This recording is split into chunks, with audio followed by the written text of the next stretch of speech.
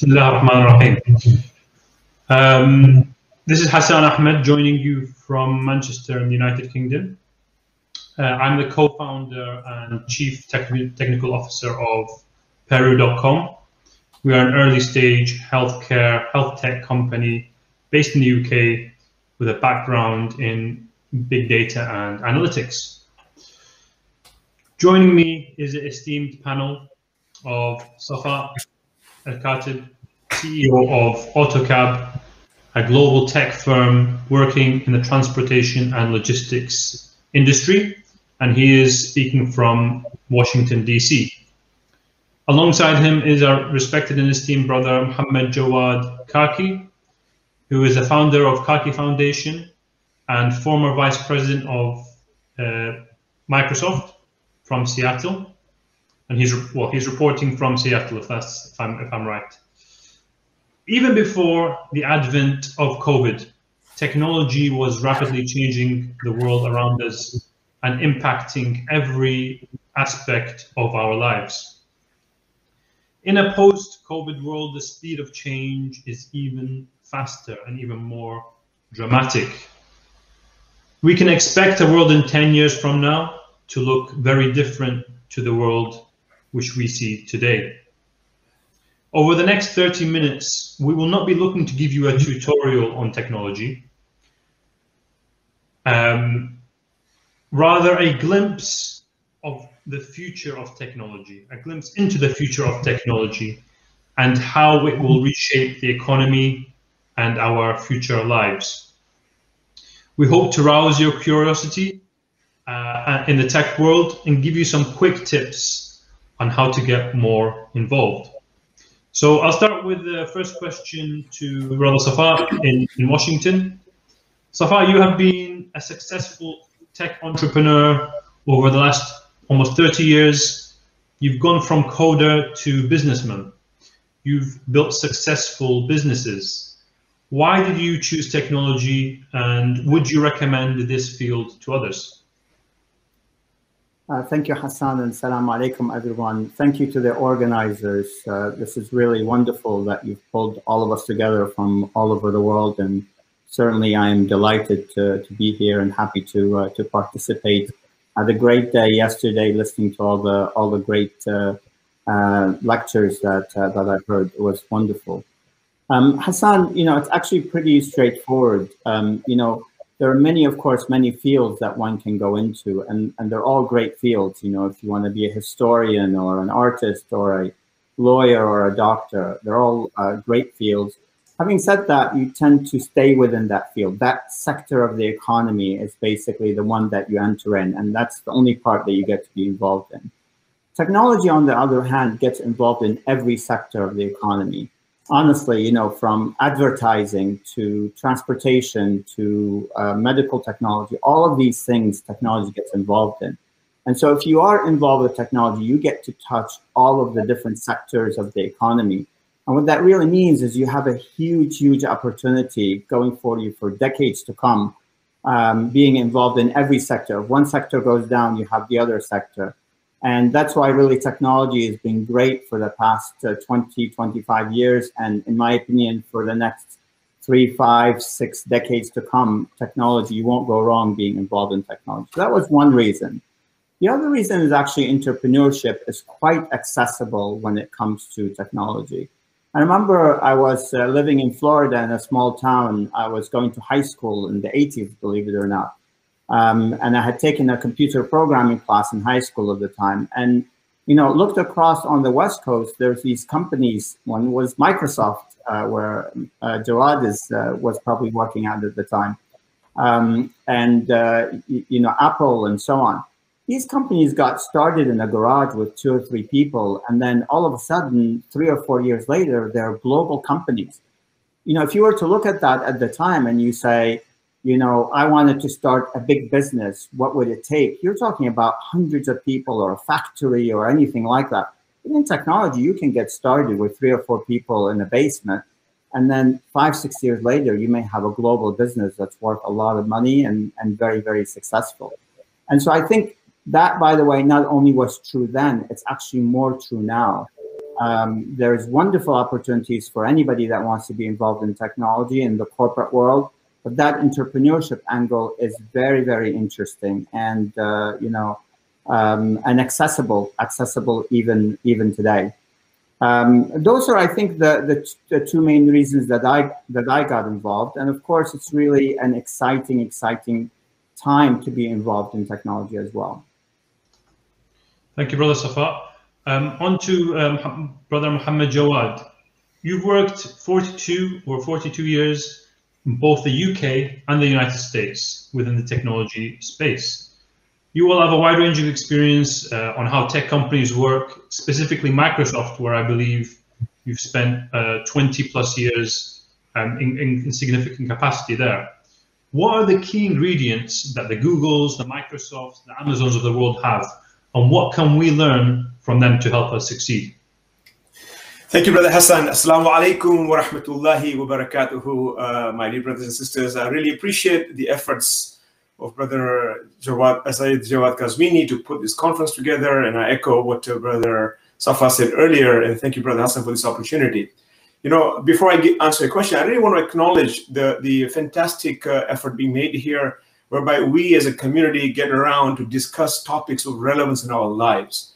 Because the personality of Imam Ali is a transformational personality, and there's no better way to remember him than to focus on the subject of reform. And I hope that this spirit of reform carries on in every community center in every part of the world.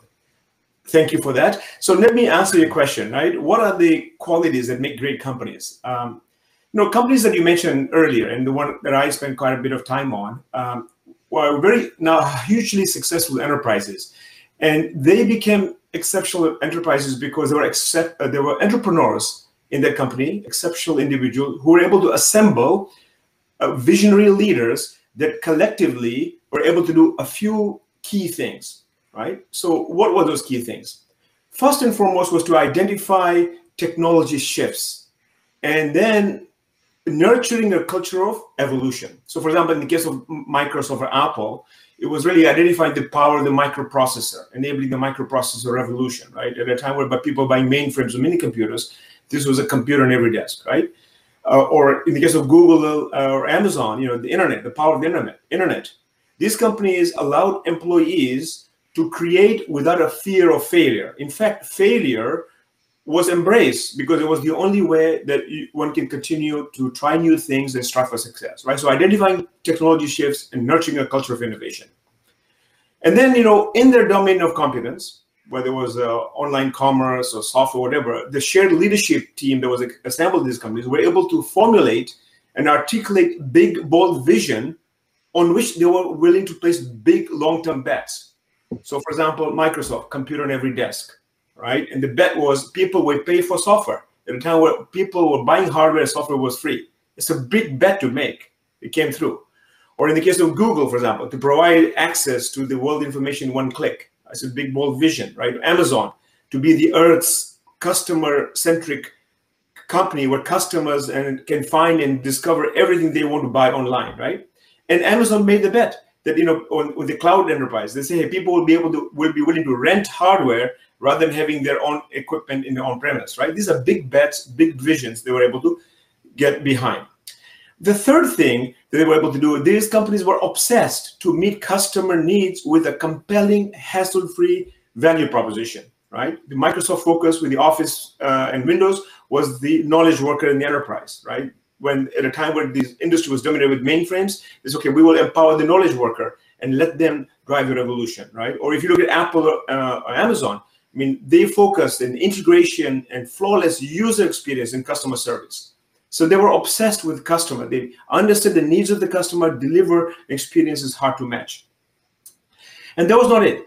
Then they devoted themselves and their teams to develop community of stakeholders to realize the dream, right? Whether it was investors, employees, influencers, customers, or partners. No, there was an ecosystem to fund, to develop, and to deliver on the customer value proposition. So I mentioned the knowledge workers focus that Microsoft had, but they needed OEMs like Dell and Compaq and HP and Sony and Hitachi, Toshiba, or various other people. independent hardware vendors, independent software vendors, right? Lotus Notes, those of you remember that, WordPerfect, and many other companies around that came there. But let's look at the example of Uber. I mean, Uber is focusing on the whole automotive industry, right? They're able to help deliver, enlist drivers to help complete the dream that you can actually order a hassle-free ride.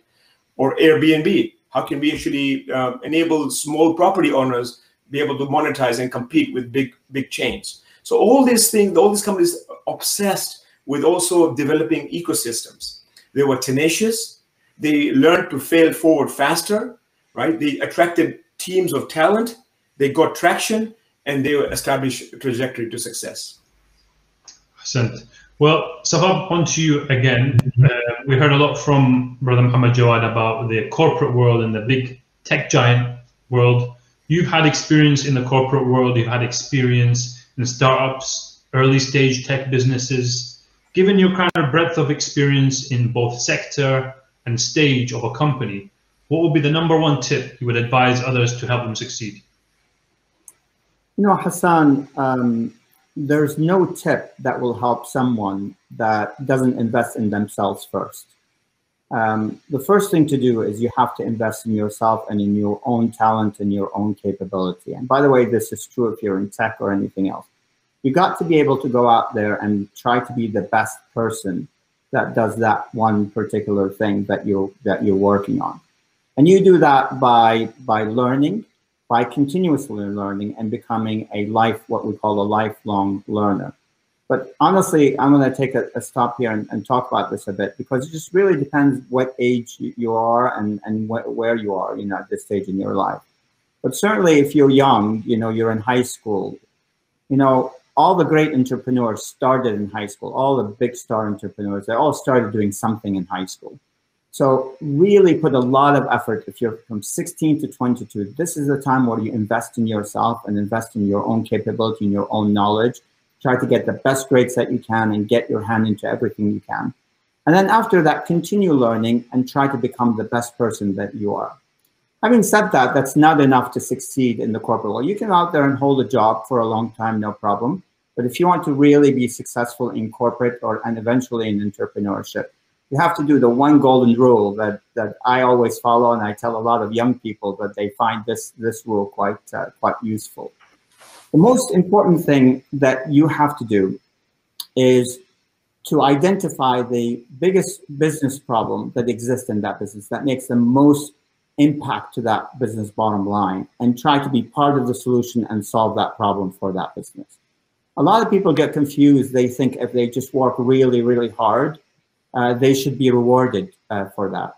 Now, let's say you pick on a project and you work really hard. You put lots of hours in and you pick up the most complex problem that you have. And that ends up adding $5,000, $6,000 to the revenue of your business.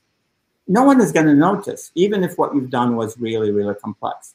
But if you go out there and actually you find the one project that's actually going to help increase the top line of a business by 20 or 25%, and you solve that problem, then things will change a lot for you. I'll give you a personal example that I had personally, and I can tell you many other colleagues I've dealt with, they've had similar experience to this, to what I'm about to tell you. I was actually a programmer, as an individual contributor many years back, and the manager of our group came in and gathered all the developers. There's like 20 of us, and said, look, we've just nailed our biggest project. This is going to add about 25% to our top line revenue, but we have to develop this piece of software and give it to the customer before the customer will confirm the order for us. How long would it take for us to do this, and who can do this? And all the senior guys were like, this is going to take 3 to 4 months, and it's normal. That's a normal answer. They were fine, really, to give that answer. I stepped up and I said, I think I can do this in 2 to 3 weeks. If you don't let me do it, I will do it. And he says, well, I've got nothing to lose. There you go. I mean, I was like the most junior engineer in the group. I spent 2 weeks. I tell you, I spent probably early morning to late at night, every day for 2.5 weeks. Wrote that software, delivered it to the customer, and the customer loved it. It worked the first time, and went back to our business and confirmed that thing. Now, The mistake that the other people did is that they didn't recognize that this project was different than other projects. This project is strategic to our business, and it was going to add a significant amount of revenue to our business. They should have said, I want to do that. And they went with their normal 3 to 4 months. Now, 2 weeks later, the CEO of the business came to my office and said, Safa, how would you like to become the director of software development for our business? In 2 weeks, right?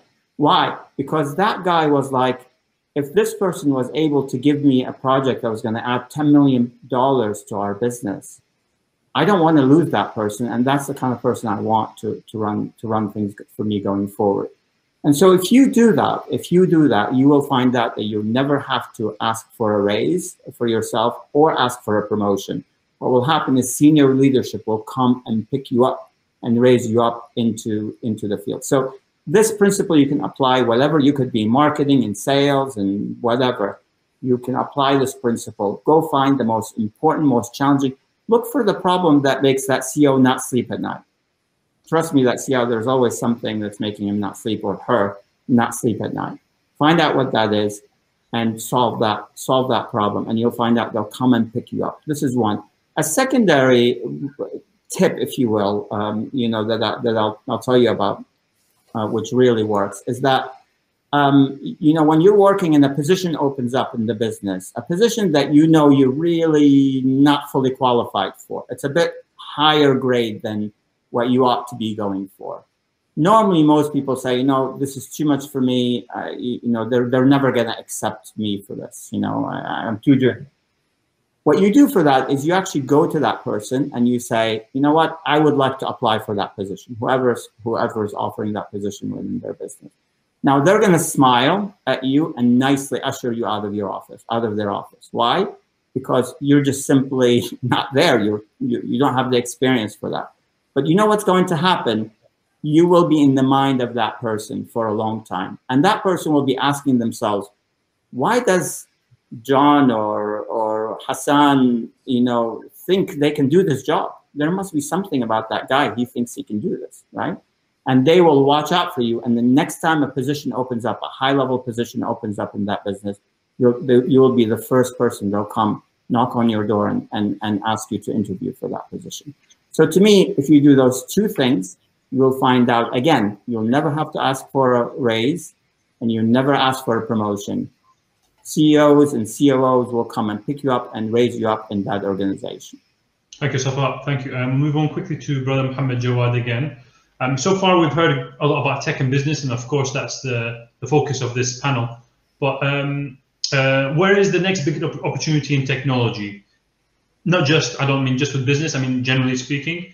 And how can technology be used for the betterment of humanity and advancement for us as a community outside of business? Thank you, Brother Hassan, for that question. And I'll get to it in just a minute. But, you just inspired me to think about something. When we look at our life, we learn to earn, to serve, and to rest, right? And all these things are important. We do all those things at every stage of our life. But at some point in time, we actually have to emphasize one thing or the other. So learning is very important.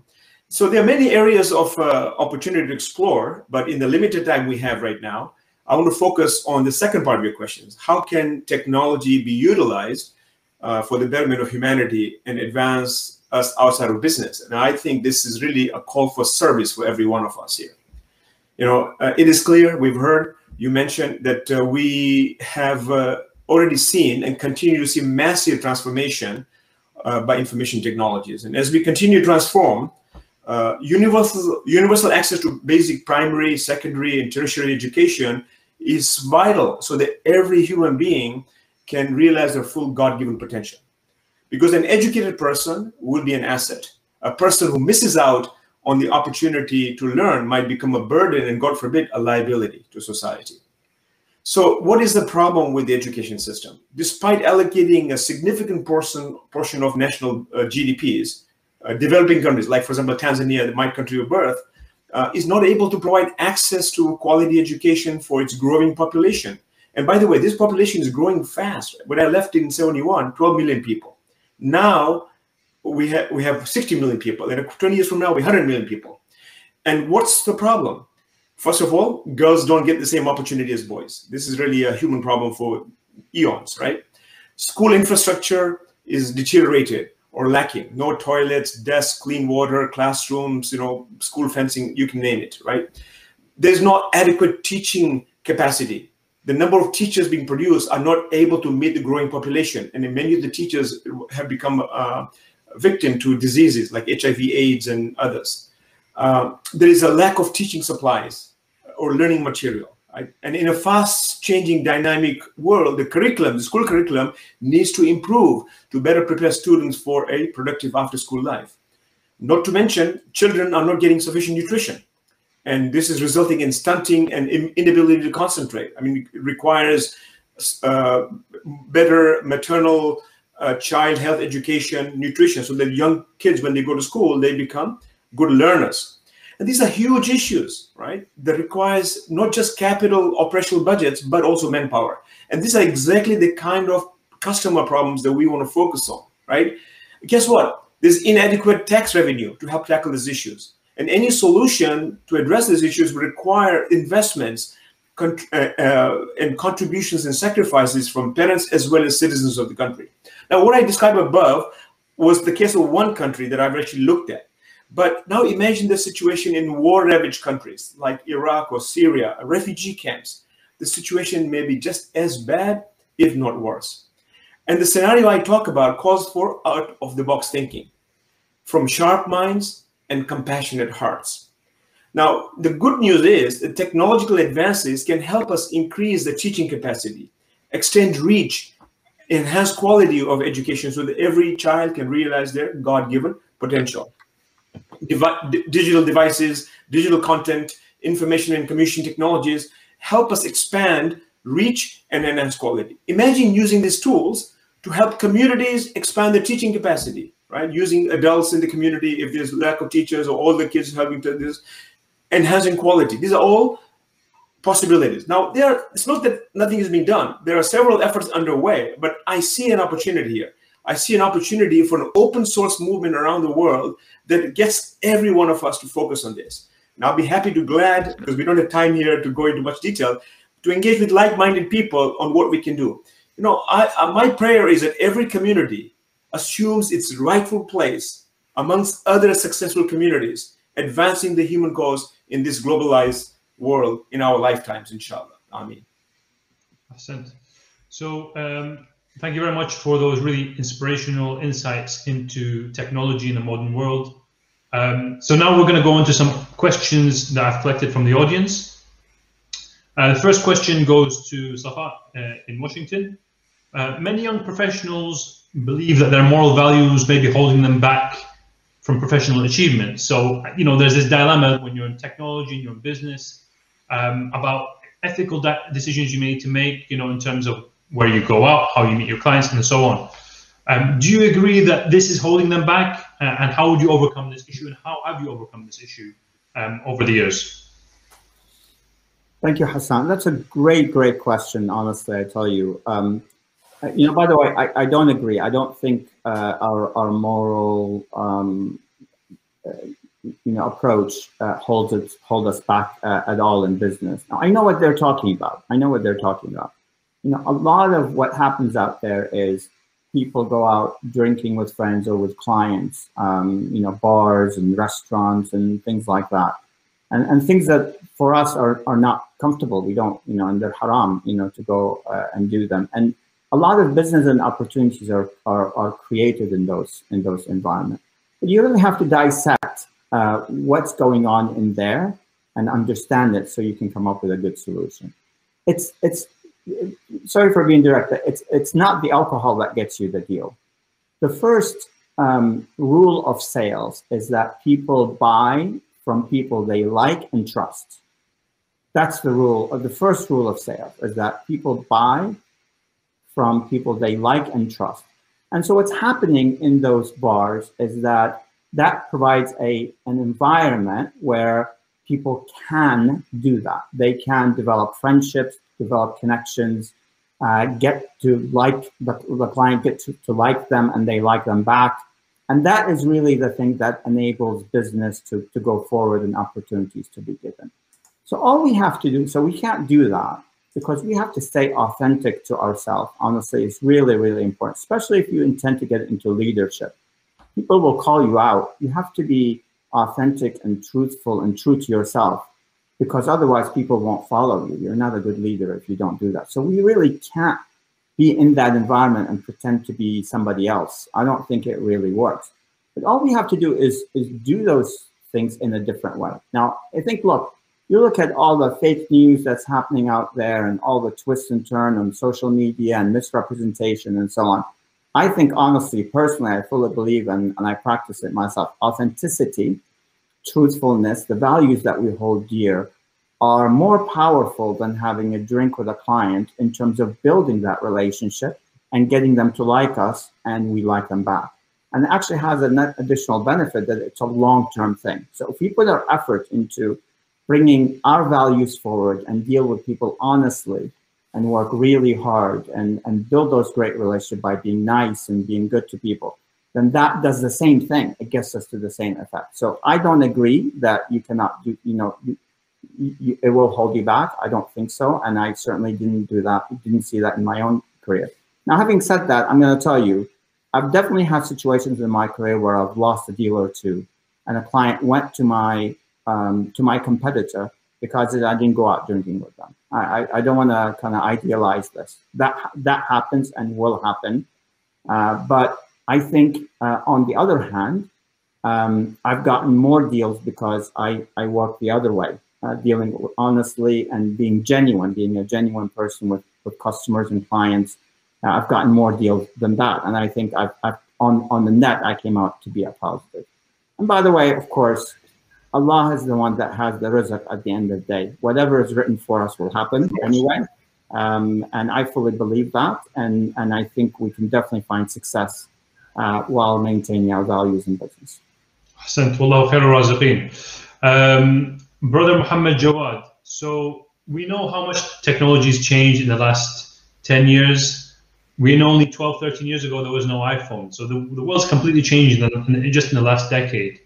From a technologist point of view, what do you believe the next big thing in technology will be? What will be the next revolutionary change which we might see in the next decade happening to us? Yeah, let me also kind of add on to what Safa said, right? I think when it comes to morality and ethics, it's really up to each one of us. There'll be many temptations, right? And the key things to realize, Allah subhanahu wa ta'ala is the ultimate sultan. لَقَدْ خَلَقْنَا الْإِنسَانَ فِي أَحْسَنِ تَقْوِيمٍ. We have been created the best of the most. ثُمَّ رَدَدْنَاهُ أَسْفَلَ سَافِلِينَ. And we can go to the base. So we have to be living with ideals all the time, everywhere. But anyway, I will get digressed here. There are a number of big technological shifts underway. I want to focus on a few because time is not enough there. We'll be running out of time. The Internet of Things is the next giant leap in the Internet evolution. Internet of Things will automate and control the tasks that are done on a daily basis, and this by avoiding human interventions. And advancement in the Internet of Things will benefit human beings in many ways, but also will come with a cost. There will be issues of security and privacy, over-reliance on technology, job insecurity, some of the challenges that will be posed by IoT. IoT will also be one of the things that will fuel artificial intelligence. AI is one of the most transformative technologies of our time and has the potential to help solve many of the world's most pressing challenges. Safa said 50, 60 years ahead. I think the best of technology is yet to come. There is and will continue to be increasing application of artificial intelligence in our daily lives. AI refers to any human-like intelligence exhibited by a computer or a robot or by a machine. In popular usage, AI refers to the ability of a computer or machine to mimic the capabilities of a human mind, learning from examples, the experience, recognizing objects, understanding and responding to speech, making decisions, solving problems, and combining these and other capabilities to perform functions a human being is expected to perform. And such a, for example, greeting at a hotel or driving a car. Now, in terms of market opportunity, a Pricewaterhouse report titled "Sizing the Prize" highlights that AI could contribute up to $15.7 trillion to the global economy in the year 2030. There is 6.6 trillion likely from increased productivity and 9.1 trillion from consumption side effects. And this is just 9 years from now. Now, while some sectors and businesses are more advanced than others, AI is still at early stage of development overall. And from a macroeconomic point of view, there are therefore opportunities for emerging markets to leapfrog more developing counterparts. And within the business sector, one of the today's startups or a business that hasn't yet been even founded could be the market leader in 10 years' time. AI will also pose ethical challenges. I'm quoting Brad Smith, the president of Microsoft, in his book, Tools and Weapons, The Promise and Peril of Digital Age. He says, ultimately, a global conversation about ethical principles for artificial intelligence require an even bigger tent. There will need to be seats at the table, not only for technologists, governments, NGOs, and educators, but also for philosophers and representatives of the world's many religions. So that's really a key thing. I'll be remiss if I don't mention the next one here, which is the transition to clean technology. This is a huge opportunity that will develop in the near future as we grapple with the effects of climate crisis. Scientists and activists or student leaders or whatever are able to talk about the dire consequences, but the average person on their couch can hardly understand what is so urgent and why it matters. So far, the discussion has been around transportation and electricity, and things like electrical vehicles, or people like Elon Musk and his company Tesla generate the buzzwords. To avoid the worst effects of climate change, we need to get to net zero in all areas where greenhouse gas emission happens. For example, electricity. How can we deliver reliable power with zero carbon electricity to the world? Transportation. How can we get around our communities and the world without emitting carbon? Sorry to cut you off, Brother Muhammad Jawad. I've been asked to bring this to a close. Okay, so basically climate change. We have limited time, so I will end here. I see a huge opportunity for Muslims to provide an alternative also to violent games and other forms of entertainment by enabling to develop and engage in relationships with the Quran from the cradle to the grave, enlisting people along the way to help strengthen each other, right, and live out our lives fully. Imagine decency, dignity, equity, and justice for all. This is really our time, and what a great time when you remember Imam Ali to say, okay, what can we do in the times ahead? Thank you. Hassan, thank you. Thank you very much to the organizers, of course, Sayyid Jawad and the organizers of the conference. Thank you to both our panelists. We hope you have benefited from the glimpses that our esteemed panel have offered us. I certainly have benefited greatly. Please do connect with us. I'm on LinkedIn. I would really be happy if you connect with me and message me. And of course, the Brother Safa's provided his Instagram, and Brother Muhammad Jawad's provided his website. Thank you very much, and Assalamu alaikum wa rahmatullahi wa barakatuh. Wa alaikum assalam. Assalamu alaikum wa rahmatullahi wa barakatuh.